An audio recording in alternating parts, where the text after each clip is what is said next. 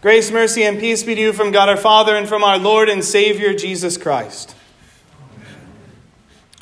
This evening, as we continue into our Lenten season studying the Lord's Supper, we'll be singing a hymn called Lord Jesus Christ, Life-Giving Bread. And last night I had the privilege of singing this hymn at All Saints Lutheran Church in Slippery Rock, and I couldn't help but be stunned by one of the verses again that fit so perfectly with our dear sister Viola and her love for Good Shepherd Sunday, knowing herself to be one of those tiny little lambs that our Lord was keeping in his precious arms and bringing into his heavenly pasture.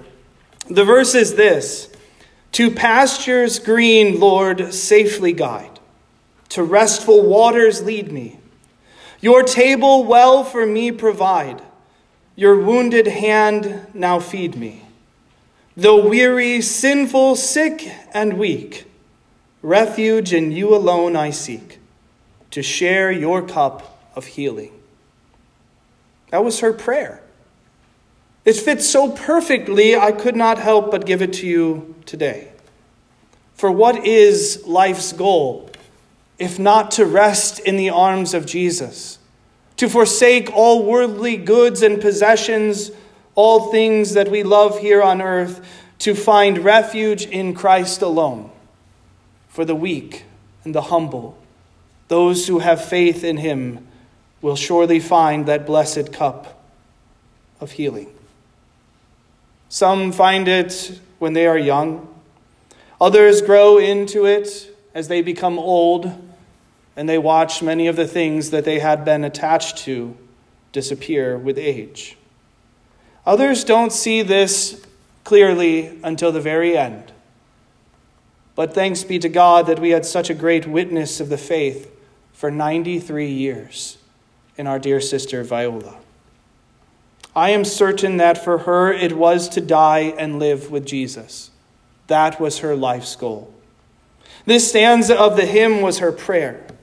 And while she yet walked with us here on earth, she prayed for the Savior, Jesus Christ, to safely lead and guide her into his holy temple, his blessed sanctuary. While she was with us, she found it here in this congregation. She came, confessed her sins, heard the word of absolution, received the word of God to encourage her, and partook here at this altar of the Savior's body and blood, the bread of life come down from heaven, a life-giving bread which gave to her eternal life. She found these restful waters flowing here from Christ's riven side. She listened to the voice of her Savior, calling the weak, the humble, the repentant, those hungering and thirsting for righteousness, and she came. She came. To the Lord she came. For she saw this table set before her in the midst of a world full of enemies, in the midst of the attacks of the devil, in the midst of all of the trials that she has had to face. She saw the Lord prepare a table in her midst. And in the body and blood of Jesus, she found her peace. But that life's journey did not end for her when she could no longer come to this church. It didn't. It still remained with her. This prayer still true as the day that she first would have believed it.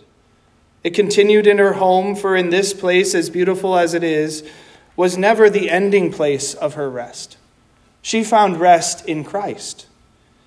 And so she would invite me over to continue to bring to her the word and the sacrament. For what is more blessed at your end than to be continuing in the Savior's peace, in his refuge? What is at life's end for the Christian? It is a new and blessed life. The place of never-ending green pastures, but at the feet of Jesus himself. The restful waters go clear to the horizon. No eye has quite been able to understand or see it. And the marriage feast, which has begun here on earth, is there fulfilled and completed, the Lamb's high feast, filled with such exuberant joy and celebration. For there, standing before God, she is served by the wounded hands of her Savior, now glorified. As Job said, I shall see with my own eyes, and not another. I shall see my Savior. Jesus was waiting for Viola. When it came to her end, it was just the beginning.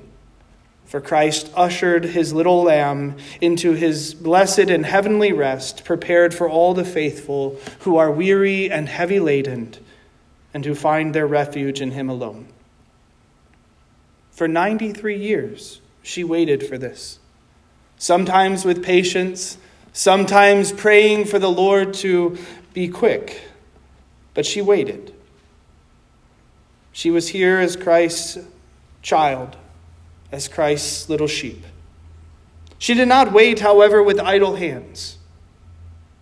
John Mark, she nurtured you as a child, loved you, even as you called her every day. She would tell me about how faithful you were. She watched you grow into a man, have a family of your own, and she loved and cared for you. She took on many of the people here in this congregation in the same way, loving us as a member of her dear family, inviting us into her home, sharing her meals with us, praying for us, sending a birthday card, which I'm sure many of you have received in the mail. She was honest with us, very honest at some times. She told me my signature after every one of my newsletters looked worse than a doctor's. So I stopped signing the newsletters.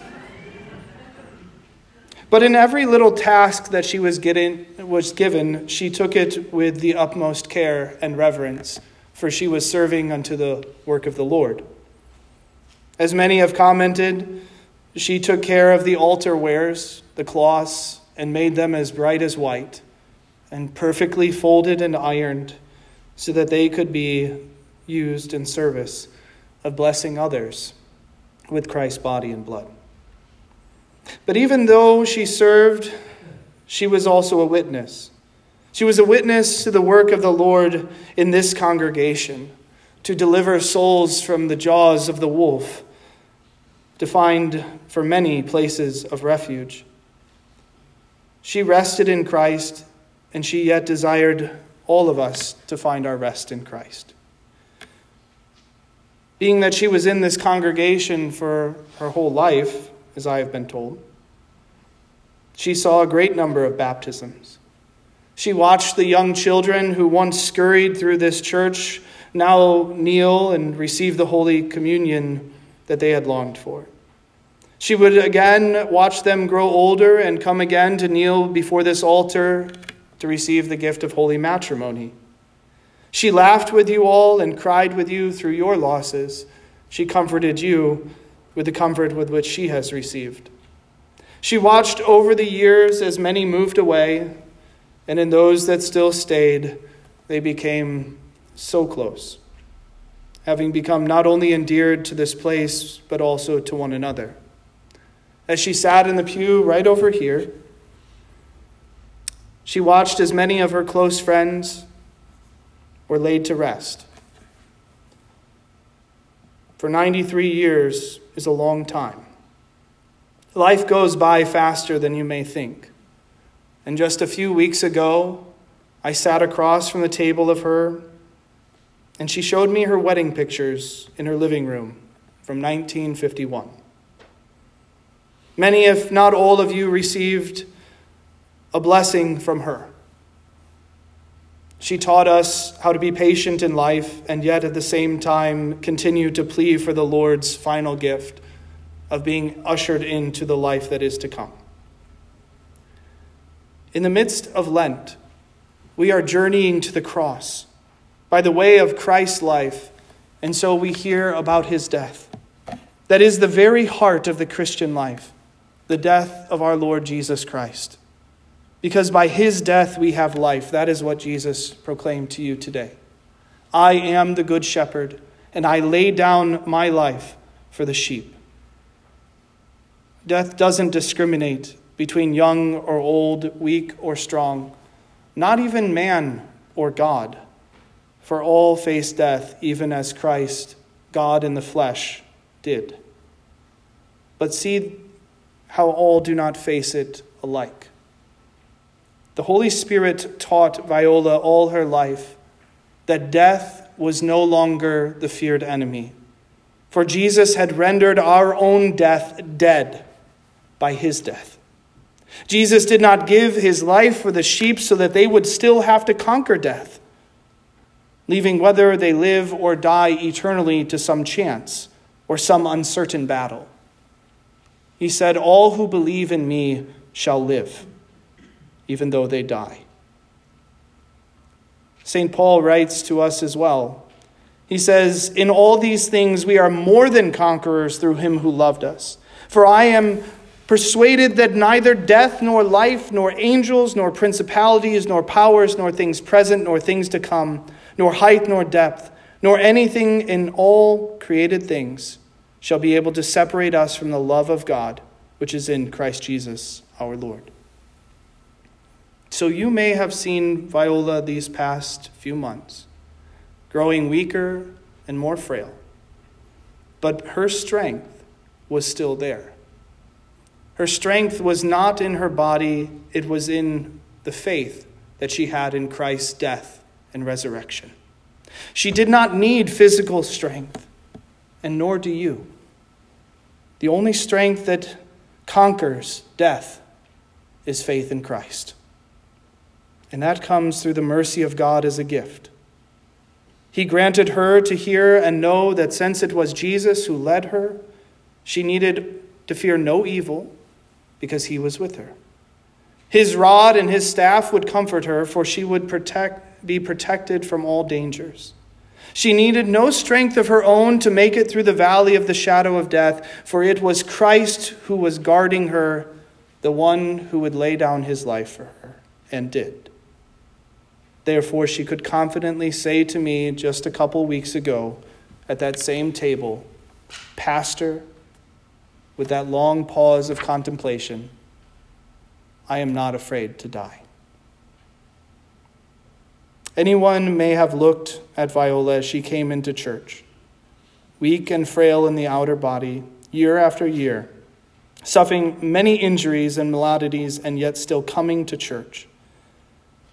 But maybe what your eye could not have so quickly picked up on was that inside she was at peace, reclining at the table of Christ, and this hope of the resurrection through the cross of Christ freed her from any dreadful fear of eternal death. And she took the time each week for many years to continue to pray for us, that we would be helped in our time of weakness, just as she was. I'll tell you, this past week, on Friday, though the devil is hungry like a wolf to devour the hope of Christians, in room 116, the devil was nowhere to be found, for the word of God prevailed. The hymns which you sing today are the hymns that we sang to her that day. He wasn't there in that room. He wasn't in the hallway. He wasn't across the hall with those who were listening to us. He was gone. He could not stand in the presence of where Christ was. For a handful of saints gathered before the bed, holding that dear Lamb of God, commending her into his arms, letting the word of God, prayer, and hymns fill that room and ascend to heaven. The things which God promises to his faithful are not always seen with our eyes on this side of glory. They're not always held with our hands, tasted with our tongues, heard with our ears, or smelled with our noses. But they will come. The green pastures, the fresh air of the new creation, the cool waters as they run down, the blessed marriage feast of the Lamb, we shall receive it. We must only be patient and endure in this life in the strength of faith in Christ. Easter is right around the corner for us, but you have no need to skip ahead to the resurrection just yet. Go to the place where the shepherd lays down his life for the sheep on Good Friday. Hear that he has atoned for all of your sins, and draw comfort in his death, because that is the death that renders your death dead. And then come as the tender lambs, resting in the wounds of Christ, and come to Easter and see how Jesus suffers no more and offers us to suffer no more in him, with the peace that comes through the resurrection of the dead and everlasting life. Mourn as those who have hope through the blood of Jesus, and in his baptism and in his resurrection, find your peace as this tender Lamb of God has done. In Jesus' name, amen. May the peace of God, which surpasses all our understanding, guard and keep your hearts and minds in Christ Jesus, our Lord.